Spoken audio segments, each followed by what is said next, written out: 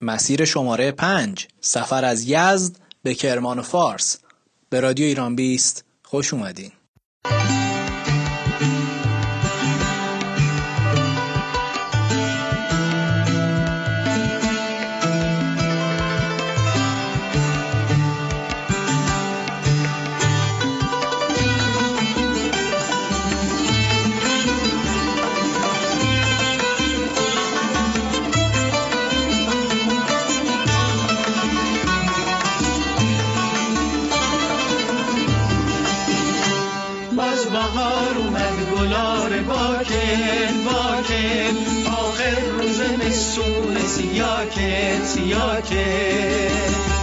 دیگه ابرسی و کارش تموم شد بلبلم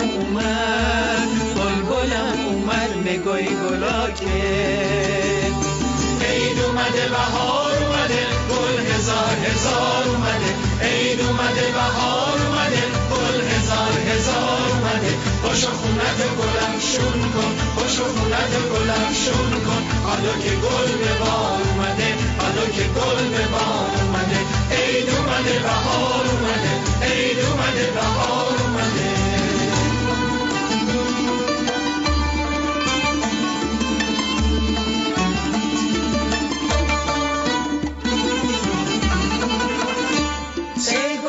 چطور بهار نارنج عطرش تو همه کوچه را کرد عطرش تو همه کوچه را کرد باز گلش رفید از تو جیبش برد باز گلش رفید از تو جیبش برد منجی اشرفی نثار ما کرد منجی اشرفی نثار ما کرد عید اومده بهار اومده گل هزار اومده پاشو خونت گلم شون کن پاشو خونت گلم شون کن حالا که گل به بار اومده حالا که گل به بار اومده عید اومده بهار اومده عید اومده بهار اومده. عیدتون مبارک باشه. اینجا رادیو ایران 20 داریم میریم وارد مسیر شماره 5 میشیم. میخوایم از یزد دیدنی بریم به کرمان بی‌نظیر و فارس و اون حال و هوای خاص خودش. خیلی آهنگ داریم براتون تو این قسمت، معرفی تمام این 3 شهر رو داریم و در کنار این در نظر داشته باشید توصیه‌های ما رو گوش بدین، از خونه بیرون نرین. داریم با هم دیگه ایران رو سفر میکنیم. 4 قسمت رو گوش دادید، وارد قسمت 5 شدیم. میریم برای معرفی یزد و برمیگردیم. شهر یزد به عنوان یکی از خشک‌ترین شهرهای کشور شناخته می شود. در روزهای تابستانی گاه دمای این شهر به 40 درجه سانتیگراد نیز می رسد. در یزد به ندرت باران یا برف می بارد و در طول زمستان هوا معتدل و آفتابی و بدون رطوبت است.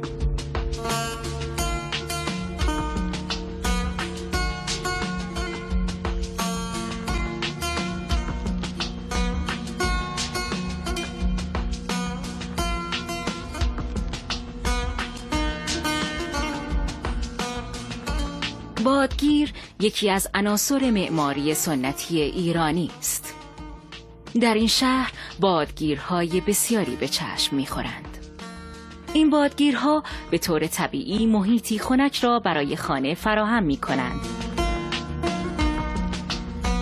و از این جهت تهویه مناسبی محسوب می‌شوند. این بادگیرهای مرتفع به گونه‌ای طراحی شده‌اند که بتوانند داخل خانه‌ها را خنک کنند. زیر این بادگیرها منابع آب وجود دارند. بادگیر باد را دریافت می کند و پس از خنک کردن آن به سمت داخل خانه هدایتش می کند.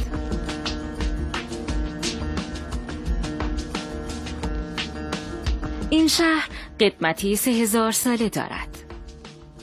قدمت این شهر به زمان مات‌های اولیه امپراتوری ایران باز می گردد. این شهر در مقابل حملات و جنگ‌های گوناگون در طول تاریخ امن و سالم باقی مانده است.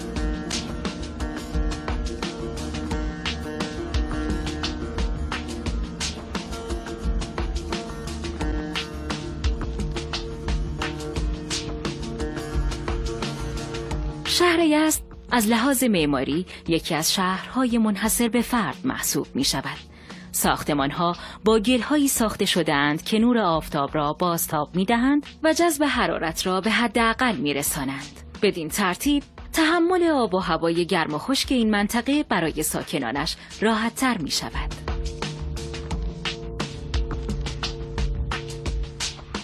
این شهر دارای کوچه‌ها و دالان‌های متعددی است که با طاق‌های گنبدی شکل پوشانده شده‌اند. قدم زدن در این کوچه‌های باریک شما را به روزگاران گذشته می‌برد.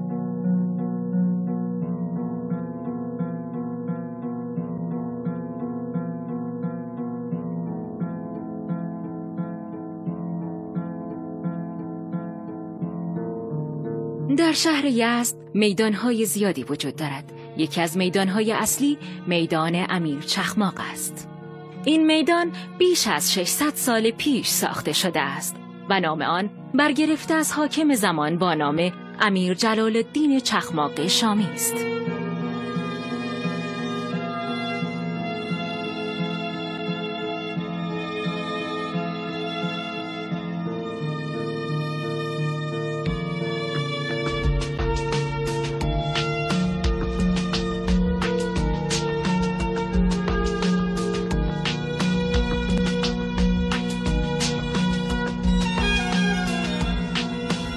مسجد جامع یزد به معماری منحصر به فردش مشهور است. این مسجد دارای 2 مناره است. این مناره ها بلندترین مناره های سراسر کشور هستند. ورودی مسجد نیز با کاشی های زیبای سرامیکی تزیین شده است. نام یزد به نام یکی از امپراتورهای سلسله ساسانی به نام یزدگرد اول باز می گردد. پس از دوران ساسانیان دین مبین اسلام دین غالب شهر یزد شد. شهرت اصلی یزد به دلیل صنایع دستی با کیفیت آن است. در سال 1272 جهانگرد مشهور مارکوپولو از شهر یزد دیدن کرد و پارچه‌های ابریشمی تولید شده در این منطقه را مورد تحسین قرار داد. امروز یزد یکی از مراکز صنعتی تولید محصولات نساجی است. خب امیدوارم که از معرفی یزد لذت برده باشین. حالا ما براتون یه سورپرایز خوب داریم. یه آهنگ یزدی خیلی قشنگ براتون در نظر گرفتیم. آهنگو گوش میکنید و بعدا میریم به معرفی کرمان و فارس، با هم دیگه گوش میکنیم و برمیگردیم.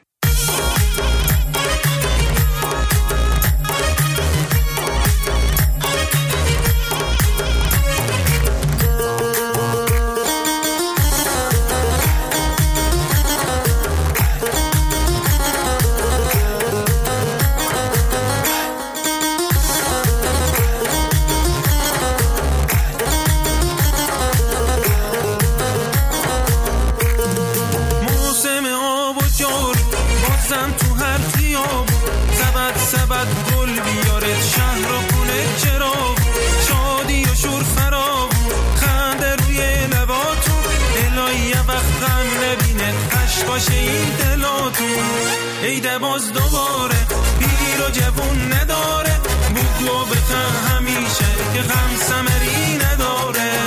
ایده باز دوباره همه دلا بیقراره، یکی بالای سره که خیلی دوست نداره.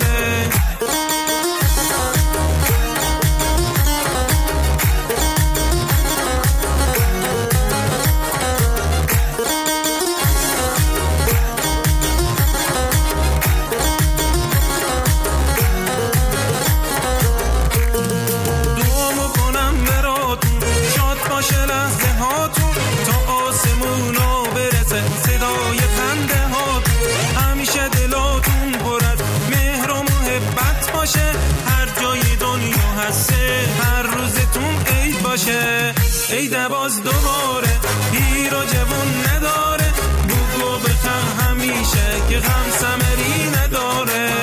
ایده باز دوباره همه دلا بیقراره، یکی بالای سرت که خیلی دوست می‌داره.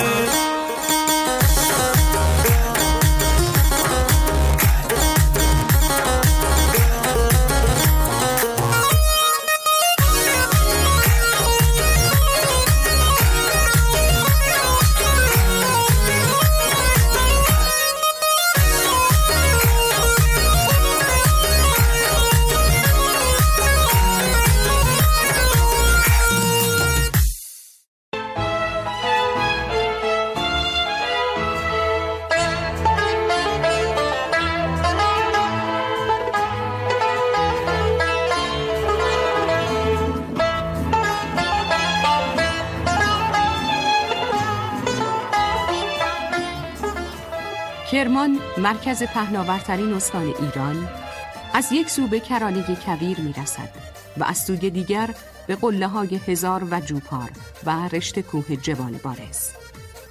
این استان با مساحتی حدود 182,000 کیلومتر مربع در جنوب شرقی ایران قرار گرفته و هم مرز با استانهای خراسان جنوبی و یزد، هرمزگان، سیستان و بلوچستان و فارس می باشد. معروفترین وجه تسمیه کرمان از دیرباز کارمانیا، از ریشه کرمان و یا کارمان است، به معنی محل تلاش و سازندگی.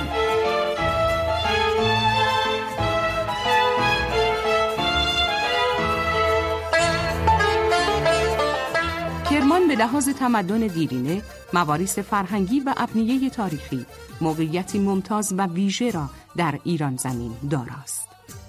از جمله در مسیر بازار کرمان، بزرگترین راست بازار تاریخی کشور، آثار باستانی بی‌نظیری وجود دارد. شامل میدان گنجلی خان، حمام گنجلی خان، مسجد گنجلی خان و موزه و زرابخانه گنجلی خان مربوط به دوره صفویه که چشم نواز و زیبا گردشگران بسیاری را به تماشا می‌خواند.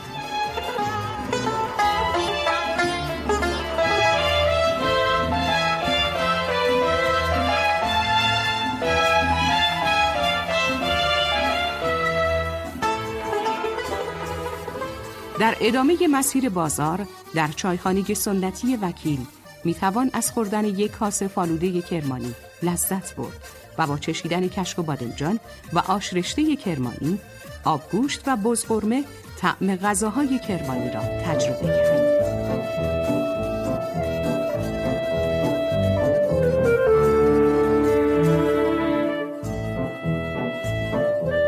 زیره و حنا، کماج، کلمپه و قاووت، پسته و خرما از سوغاتی شهر کرمان است که بعضاً شهرت جهانی دارد و همچنین دستی زنان و مردانش میتوان به قالی‌های زیبا و رنگارنگ با طرح‌های معروف جهانی و پته‌هایی با نقش‌های دلفریب اشاره کرد.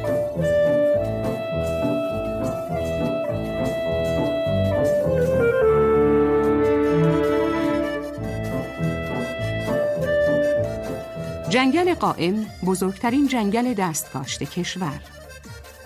بناهای باستانی قلعه اردشیر و قلعه دختر مربوط به دوره ساسانی. گنبد جبلیه با معماری عصر ساسانی. مسجد امام با معماری دوران سلجوقی. مسجد جامع. یخدان‌های مؤیدی و ظریف. بارگاه امامزاده محمد. اولین موزه دفاع مقدس در کشور. و باغ موزه هرندی میزبان هر مسافری در شهر کرمان می باشد.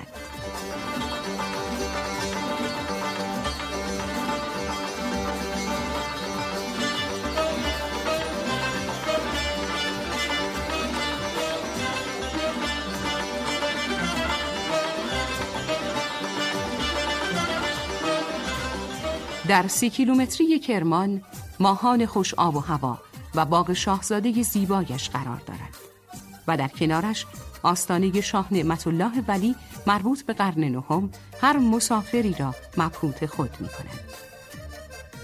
به فاصله کمی از ماهان در حاشیه کوههای سپید پوش جوپار، قنات گوهرریز پرآبترین قنات کشور و مقبره امامزاده حسین با معماری دوران صفویه میزبان تن و روح هر مسافری است. راین و آبشار زیبایش در فاصله 100 کیلومتری شهر کرمان که در دامنه کوه هزار آرمیده و ارگ تاریخیش از جاذبه‌های دیدنی و زیبای شهرستان کرمان می باشد. و شهداد با باغ‌های مرکبات و نخلستان‌های زیبایش. کویرنوردی در کلوط‌های شهداد کرمان نوع متفاوتی از سلیقه و طبع مسافران خاص را تأمین می کند. سفری که 100 البته بدون راهنما نبایستی رفت. در مجموع 9 هتل و 14 مهمانپذیر با 1800 تخت و بیش از 100 رستوران سنتی و مدرن از جمله مکانهای پذیرایی در کرمان است. استان فارس، تلفیق تاریخ، ادب، فرهنگ و مذهب. بیش از 3000 اثر گردشگری از شمال تا جنوب، از شرق تا غرب، میراث 25 قرن، 9 دوره از تاریخ سرزمین ایران را در این استان حکایت دارد. پایه‌های غنی‌ترین تمدن جهان را می‌توان در پاسارگاد دید. 9 اثر شاخص تاریخی داره که شامل آرامگاه کوروش، برج سنگی، استحکامات تل تخت و مجموعه باغ شاهی است. کمال هنر معماری پاسارگاد را اما در تخت جمشید میتوان دنبال کرد. در زمان ساسانیان هم ما آثاری رو در خود تخت جمشید میبینیم. اشکانیان و ساسانیان 2000 تا 1400 سال قبل از میلاد میراثشان را در شمال فارس و جنوب شرق فارس به جا گذاشتند. مرتفع ترین شهر خشتی جهان باستان در ایزدخواست، اولین ساختمان‌های چند آشکوبه دنیا و دومین بنای خشتی عظیم دنیا در این قلعه میتونیم اشاره کنیم. و قدیمی ترین شهر مدور آن دوران در داراب. مدتها به عنوان مقر حکومت‌های شرق فارس بوده. در دوره اشکانیان این شهر دارای حکومت مستقل بوده و در دوره ساسانیان پایتخت اردشیر بابکان بنیانگذار سلسله ساسانی بوده. کازرون در غرب فارس با دشت‌های سرسبز و بهاری چشم نواز با مجموعه بیشابور، اثری از دوره اسلامی ساسانی، به استقبال گردشگران می‌رود. یکی از معدود شهرهای دوره باستان محسوب میشه که دارای سند مکتوب شهرسازیه. قلعه اژدهاپیکر، میراثی از اواخر ساسانیان تا دوره سلجوقیان و صفویان را در لارستان، جنوب استان فارس به نمایش گذاشته است. مسجد جامع عتیق شیراز و مسجد جامع کبیر نیریز نخستین بناهای دوره اسلامی فارس هستند. اولین بقعه حضرت احمد ابن موسی شاه چراغ علیه السلام در شیراز در روزگار اتابکان ساخته می شود، زمانی که شیخ اجل سعدی شیراز غنی‌ترین آثار نظم و نثر فارسی را پدید آورد. حافظ اما در عصر آل اینجو و آل مظفر غزل پارسی را به اوج کمال می رساند. حافظ نمودار کاملترین و شیواترین بیان تغزلی در زبان فارسی و زندیان دوران شکوه و آبادانی شیراز را رقم میزنند. اولین بنایی که در مجموعه زندیه ساخته میشه دیوانخانه است که در سمت شمال این مجموعه قرار داره و ارگ هم همزمانش با دیوانخانه شروع به ساخت میشه. در سمت راست باغ نظر هست که یک باغ مربوط به دوره قبل از صفوی است که کریم خان زمانی که وارد به شیراز میشه این باغ را هم ترمیم میکنه. نارنجستان ها و باغ های مصفای شیراز چون ارم، عفیف آباد، دلگشا و مساجد تاریخی چون نصیرالملک از دوران قاجار بر جذابیت های شیراز افزوده.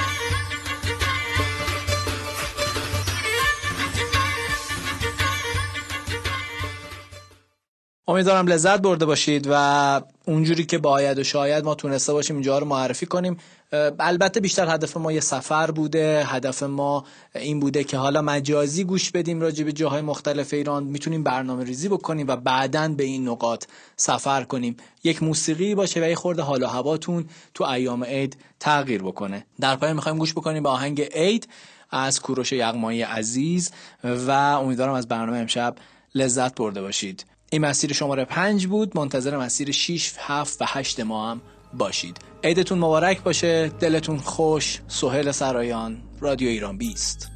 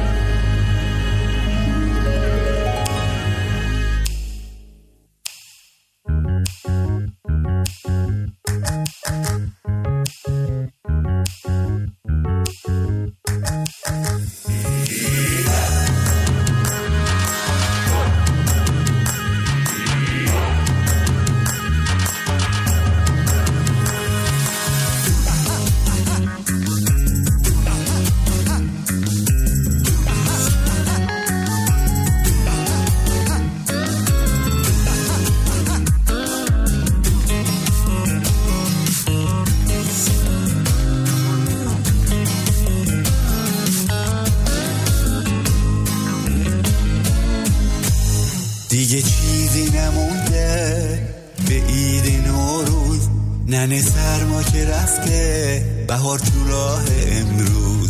تو فکر سفره نو برای 7 سین واسه پیشواز نوروز، این جشن شیرین.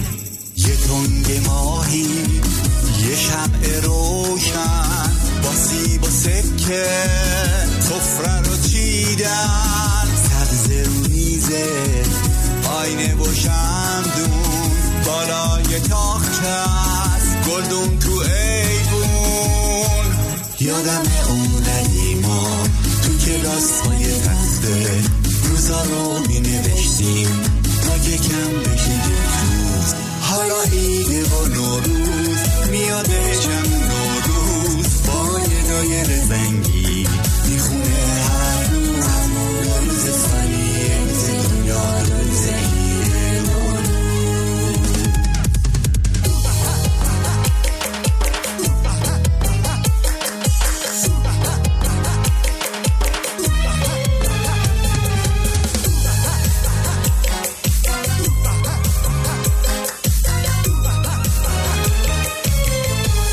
بازم باغچه میپوشه رختای رنگی، ببین سفره رو چیده به این قشنگی. بازم قاشق زن اومد شب در خونه، آره چهارشنبه سوری رنگ این کمونه. بیار خرمن بطه آتیش بپا کن، بپر از آتیش شادی و صدا کن. چهارشنبه سوری شب تا سحر رنگ، همه میخونن با شعر و آهنگ. یادم اون ما تو کلاس‌های تخته روزا رو می نوشتیم تا یکم بشه یک روز. حالا عید و نوروز میاده